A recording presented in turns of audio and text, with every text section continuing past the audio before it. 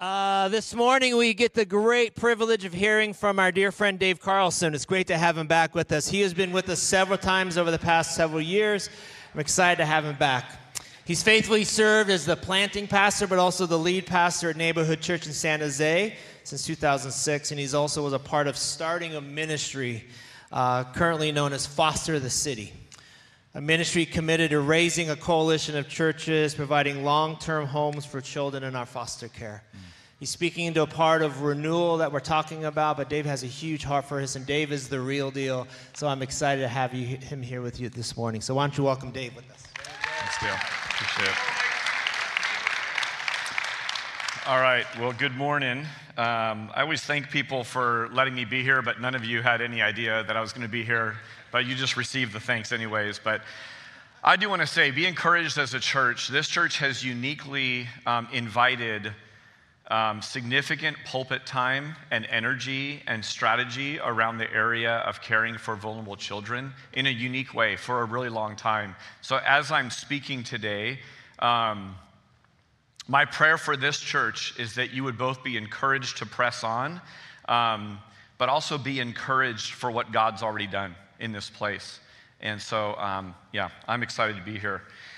You are made to celebrate what is good and just.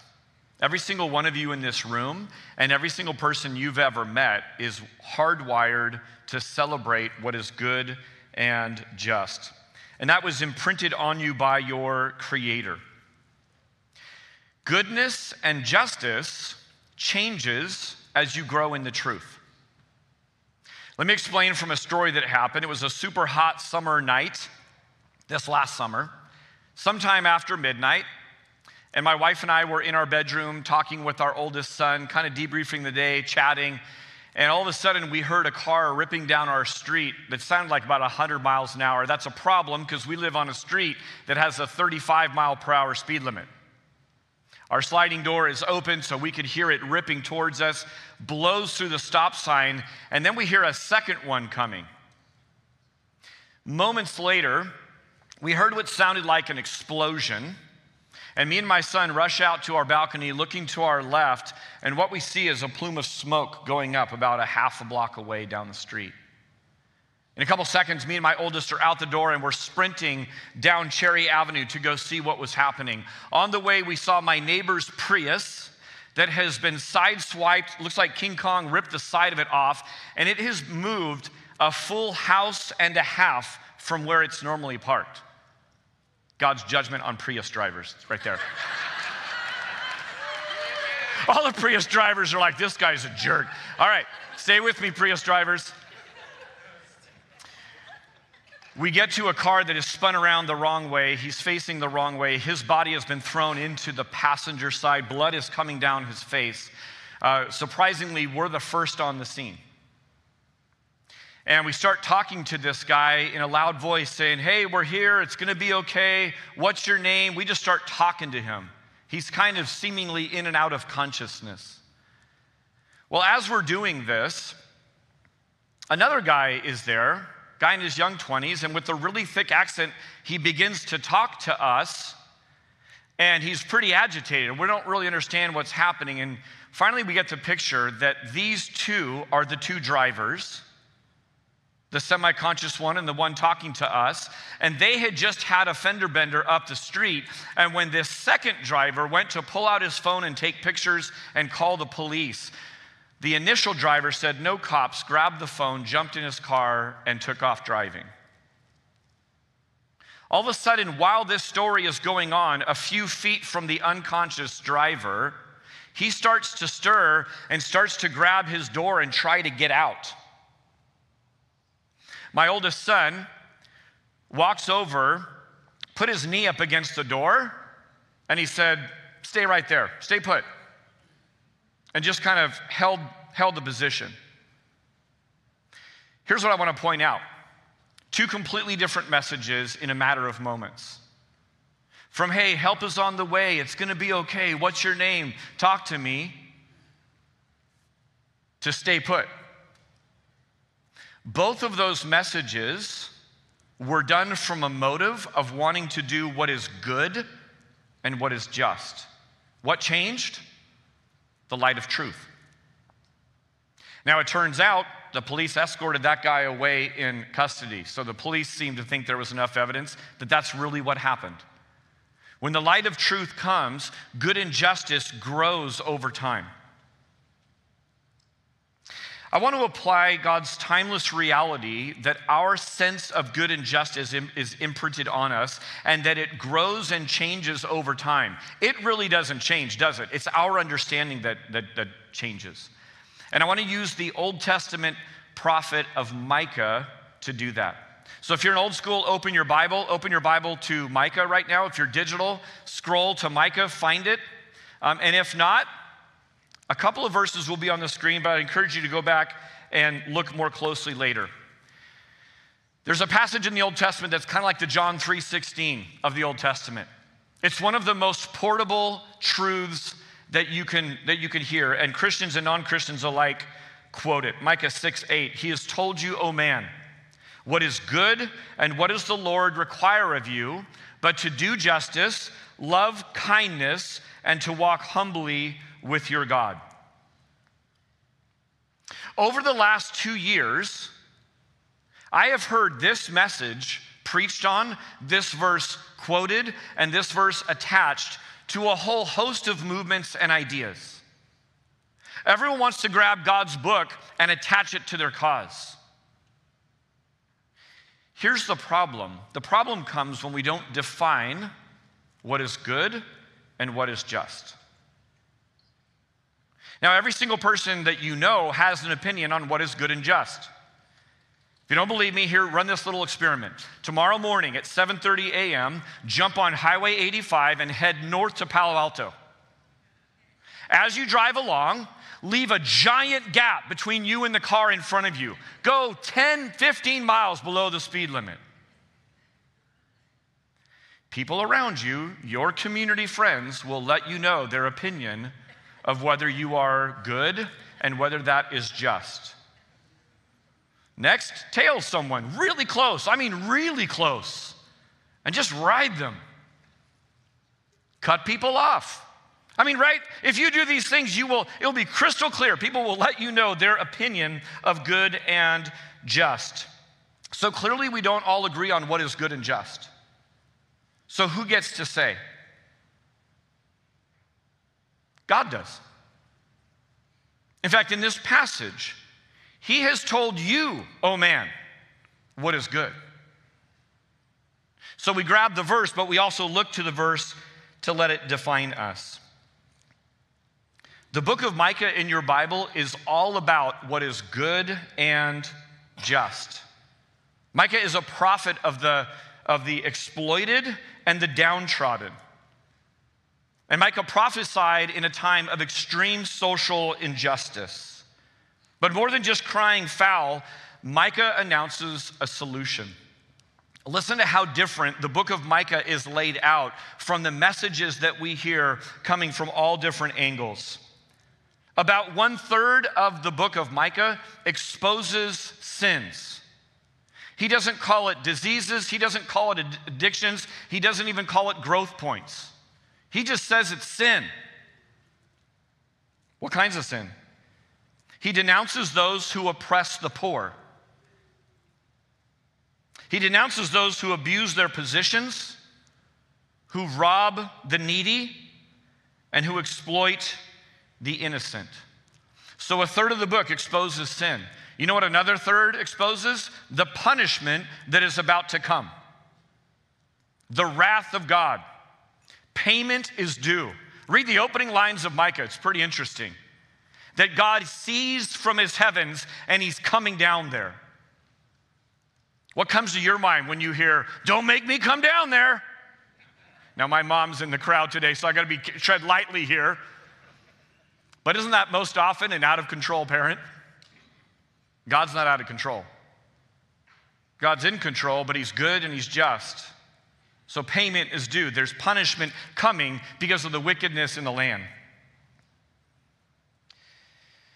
The final third of the book is about restoration. That there is hope after the discipline. There's hope because God is not an out-of-control parent, but he's good and just. Let me say, you church, as you start or stay in caring for vulnerable children, know this: there is always hope in the midst of the mess. There's always hope in the midst of the mess. And it begins with Jesus. In fact, I would say this: justice without Jesus is something different altogether. Justice without Jesus is something different. If you want to discover what is good and what God requires of you, isn't it true that we should stare at Jesus? The Bible puts it this way: fix your eyes. We ought to read and reread the Gospels. What does Jesus say? What does he not say? Where does he go? Who does he interact with? How does he work and move? Micah unmistakably points to King Jesus, who will be both the remedy to current injustice and the source of power to execute justice, to do justice.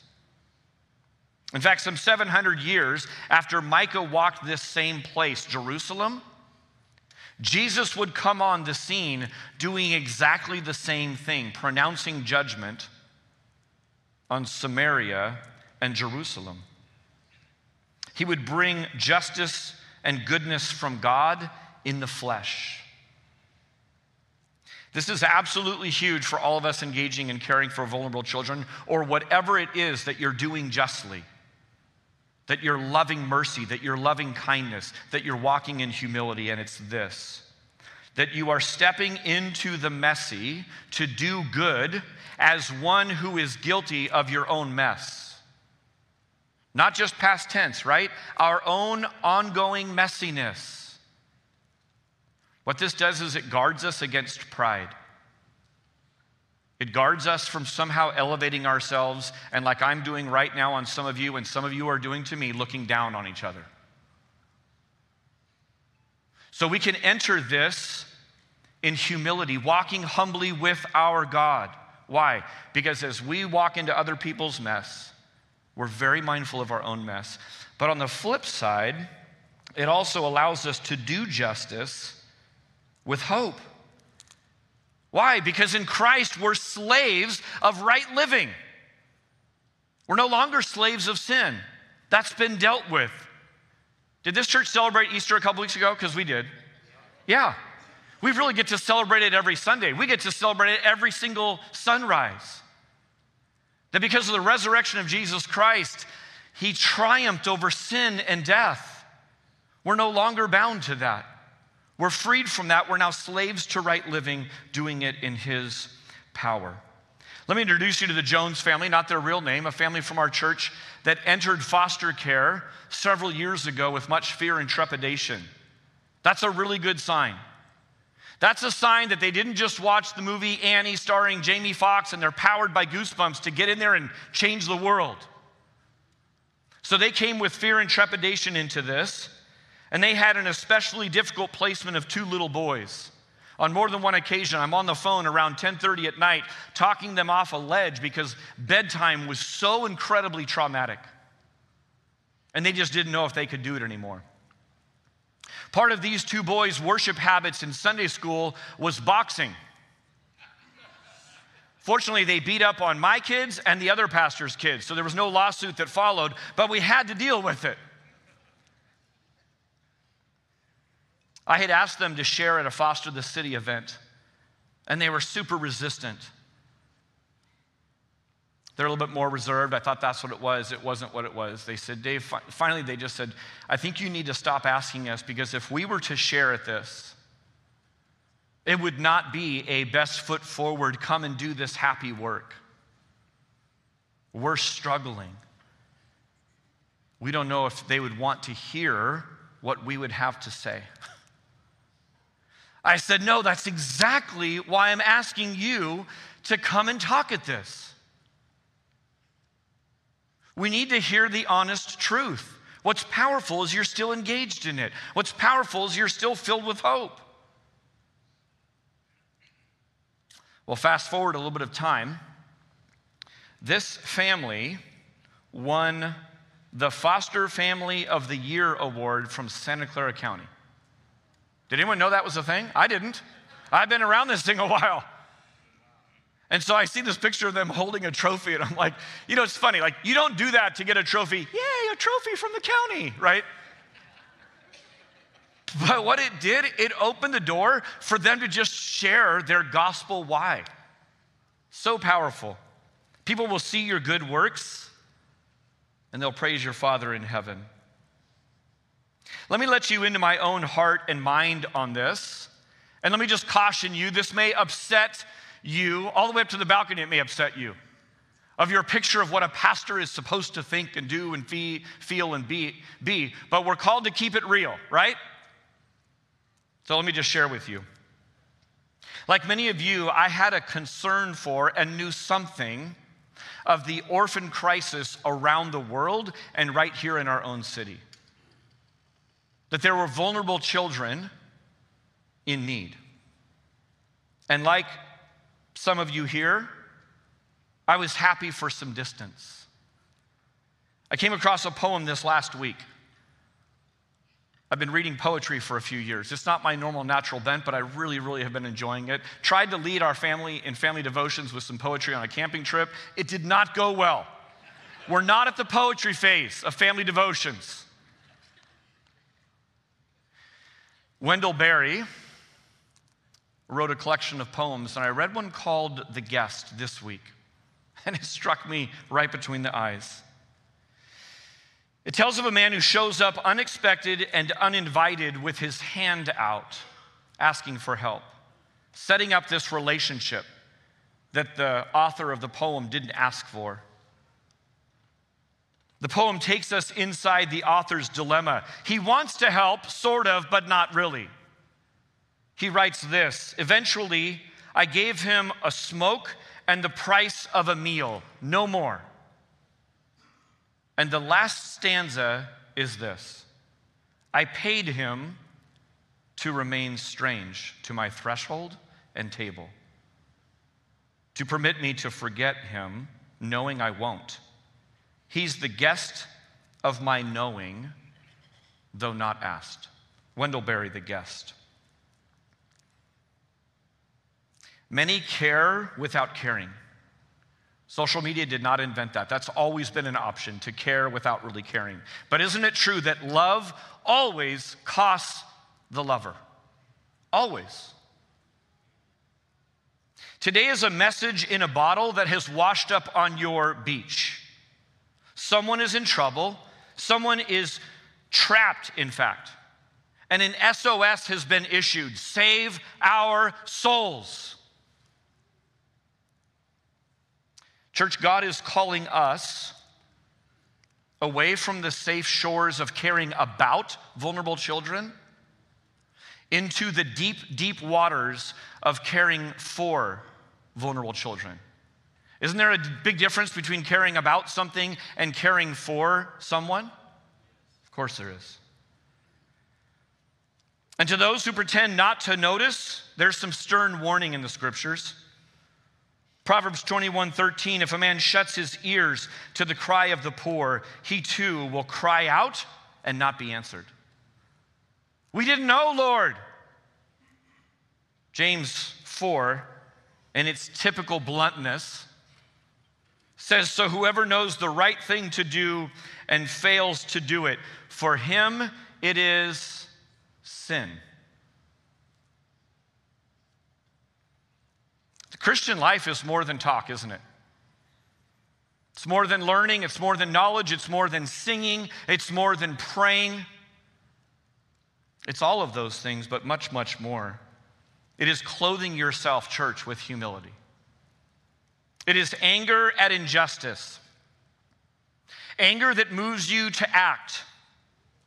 It is outdoing one another in giving honor, mimicking the Father by considering other needs more important than my own needs. It is living out your role in the family that God is growing. Jenna, thank you for standing right here and saying that. God's growing a family. What is our role in expanding the family of God? 1 Corinthians 4 says this, for the kingdom of God is not just a lot of talk, it is living by God's power. Church, you will never experience this if you insist on living on your own power.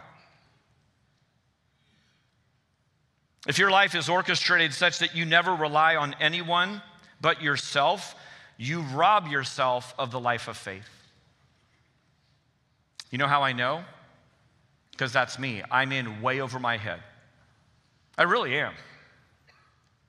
Way over my head. Let me get just a couple of actual comments back. People always wonder, is the pastor really asking us to talk or not? I'm asking you to talk.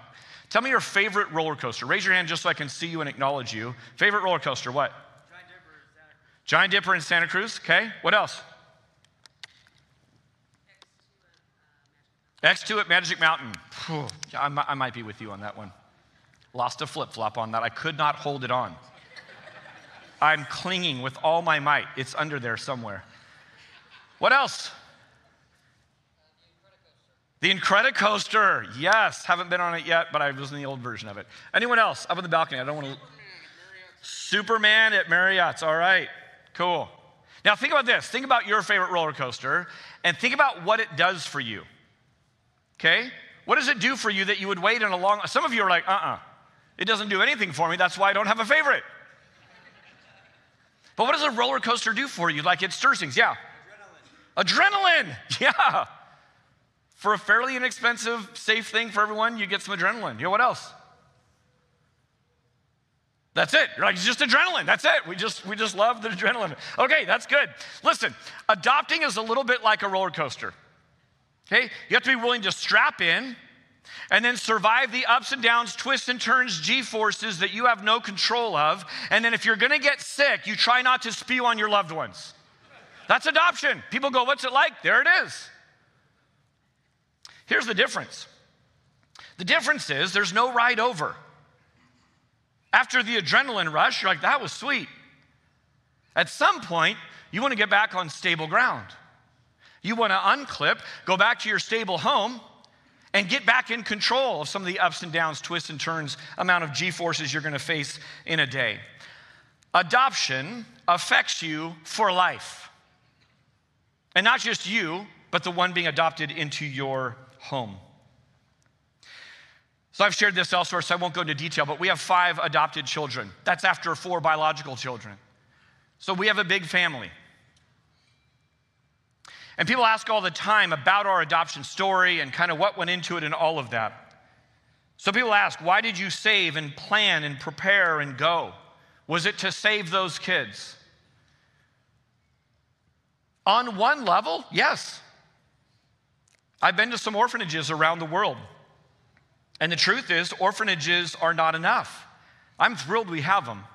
We got to pray with those who cared for our children in the couple years that we couldn't get to them yet. However, there's way more than that. To adopt them.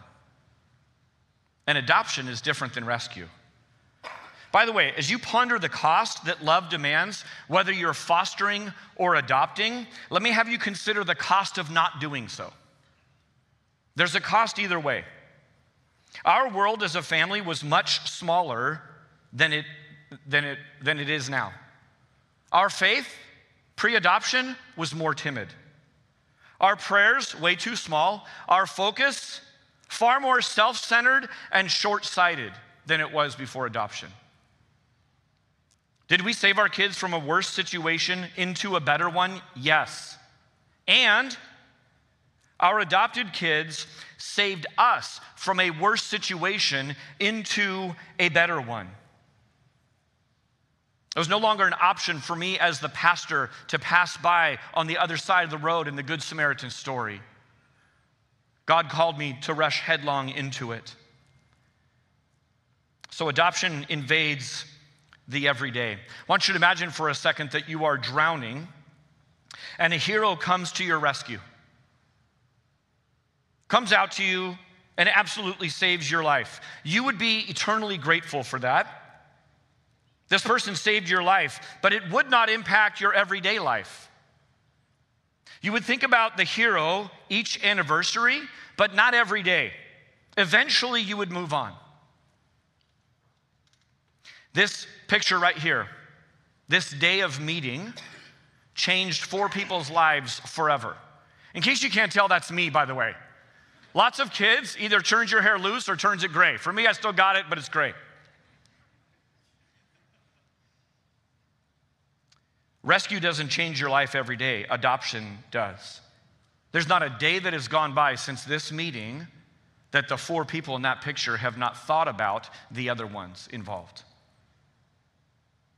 This is the story that we live as Christians. Why did God send Jesus? Was it to save us? Yes. He came to our rescue. Unequivocally true. But so much more.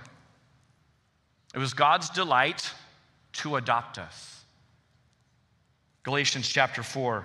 But when the fullness of time had come, God sent forth his Son, born of a woman, born under the law, to redeem those who were under the law, so that we might receive adoption as sons.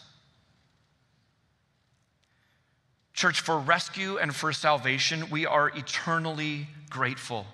If that's where it ended, we would absolutely remember and celebrate the anniversary of that rescue and even our hero's birthday. Doesn't that sound a lot like Easter and Christmas? But here we are worshiping and celebrating King Jesus in May. Why?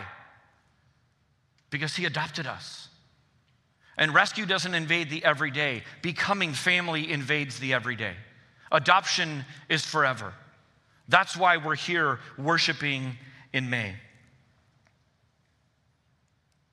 This month is Foster Care Awareness Month. And I know many of you didn't even know there was such a thing, and that's probably why they have it, to make you aware of foster care. So, setting orphan care and foster care in the context of the gospel fuels us way past feeling bad for some kids. If you want, I can share more stories in the back, but I come with a heavy heart today because I'm privy to information about the 10 counties of the Bay Area and needs that are happening right now that the church is uniquely qualified to meet. Let me take you into family court in downtown San Jose. When Noel Anaya was just a year old, he and his 5 brothers and sisters were placed in the California foster care system. He spent nearly all of his life in that system and has just turned 21. In California, that's the age that foster kids age out of the system. That process becomes official at a final court hearing. Anaya, along with Youth Radio, got rare permission to record the proceeding where he read a letter he wrote about his experience in the foster care system. Here it is. Walking into court for my very last time as a foster youth, I feel like I'm getting divorced from a system that I've been in a relationship with my entire life. It's bittersweet because I know I'm losing guaranteed stipends for food and housing, but on the other hand, I'm relieved to finally get away from a system that ultimately failed me on its biggest promise. That one day, they would find me a family who would love me. Little things like when Judge Shauna Schwartz mispronounces my name serve as a constant reminder that, hey, I'm just a number. I often come away feeling powerless and anonymous in the foster care system.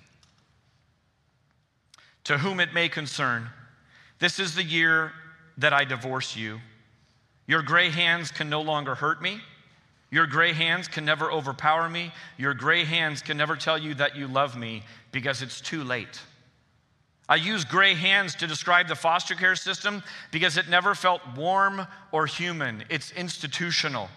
Opposite the sort of unconditional love I imagine that parents try to show to their kids. In an ideal world, being a foster kid is supposed to be temporary. When it's stable and appropriate, the preference is to reunite kids with their parents or family members. Adoption is the next best option. I used to dream of it. Having a mom and dad, siblings to play with, a dog. But when I hit 12, I realized I was getting old, that adoption would probably never happen to me. He closes with this: I felt goosebumps when the gavel slapped down on my judge's desk, happy because I'm no longer cared for by a system that was never that good at actually caring for me.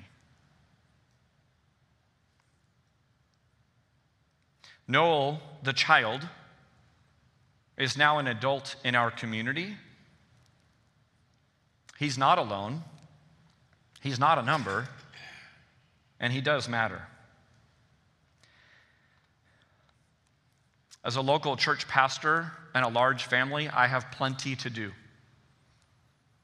But when I had an opportunity to step into something called Foster the Bay, now Foster the City, several years ago, I jumped at it. What keeps me fired up with Foster the City is quite simply this: Foster the City is the vehicle that allows me to help. Generosity and joyful open-handedness characterize God's people. Of the more than 2,000 verses I could share with you, let me share with you just two. Proverbs 29:7, the righteous care about justice for the poor. The wicked have no such concern. Deuteronomy 15:7, if there is a poor man among your brothers in any of the towns in the land the Lord your God is giving to you, do not be hard-hearted or tight-fisted toward the poor brother. Rather, be open-handed and freely lend him whatever he needs. I've been speaking on this for more than 15 years. I read this passage not long ago and it hit me like a lightning bolt. Freely lend whatever the poor lack. What a picture of foster care. Foster care lends stability to families who are in dire need of some stability. Foster care lends loving parents to children in our system who need that. Both fostering and adoption can end up lending your life to another person for as long as you have life. Is there a better investment in all the universe than people? I can't think of one. God backs me up on that. There are poor among us, Calvary Church. Will we knowingly be hard-hearted and tight-fisted, or open-handed, open-hearted, and open-homed? Who does God use to accomplish what is good and just amongst us? Let's look back at Micah for a second. Micah 1:1. The word of the Lord that came to Micah of Moresheth. Anyone know their Bible history where Moresheth is? Yeah, I didn't either. I had to study it. It's 22 miles southwest of Jerusalem. Have you heard of Jerusalem? Yeah. Jerusalem is the center, the hub of power, of decision-making, of influence. Moresheth, not so much. I preached through Micah last summer. From our church, 22 miles southwest, guess where that puts us? Scotts Valley. If you're traveling outside the state somewhere at a conference on vacation, they say, where are you from? I'm from California. Wow, how cool. Whereabouts? Scotts Valley. Oh, Silicon Valley. I've heard of that. Wow, tell me about Silicon Valley. No. Scotts Valley. Never heard of it. Who cares about Scotts Valley? If you go to another place, they won't have heard of it. Here's what's powerful about Micah. Micah from Moresheth was called to Jerusalem, the hub of power and influence and decision-making. In short, Micah was a nobody from nowhere, and yet God used Micah greatly. And what qualified him? The word of the Lord came to him. The word of the Lord came to him. God shoulder tapped him for an assignment. He said yes, and he went. Micah had a trait that's very important in caring for vulnerable children. That's perseverance. It says in these opening verses that he prophesied in the days of Jotham, Ahaz, and Hezekiah, kings of Judah. Oftentimes we just sort of blitz past that stuff, but here's what's interesting. Micah courageously calls out God's message of judgment across 3 different administrations. In fact, he was a prophet in Jerusalem for 30 years. Think of the last 3 presidential administrations. Is there a little bit of disagreement on what is considered good and just? While the winds of popular opinion and the winds of power made declarative statements about what is good and just, what did Micah do? He stood firm. He preached God's truth courageously. You do the same thing. Sometimes you'll be in favor with the current administration. Sometimes you'll be diametrically opposed to the current administration. What kept him there? What had him preserved for 30 years and 3 different kings? The word of the Lord came to Micah. He stood on the word of the Lord. By the way, when God calls you into very deep waters, don't look to others for validation or understanding. They won't get it. When we were first talking about adoption, we had many people in our community, several people in our community, think it was unwise to do so. People began to fill us with this thing called common sense. When we went from adopting 1 to 2 at a time, another round of voices came up. Unwise, unsafe. God kept calling us out into deeper and deeper waters. When you go from 7 children to announcing that you're going to be adopting 2 more, a chorus of voices thought that was really unwise and unsafe. You know whose voice rang loudest in my wife and I's ears? God's. God was calling us forward in this, and so we pressed on.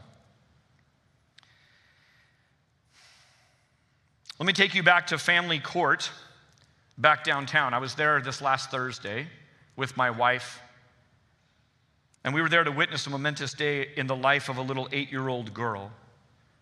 This was the court hearing that would place her forever in the eyes of the law, what had already been true in practice. This is a picture of my friend Rob and Julie Collins. They've been fostering for 4 years.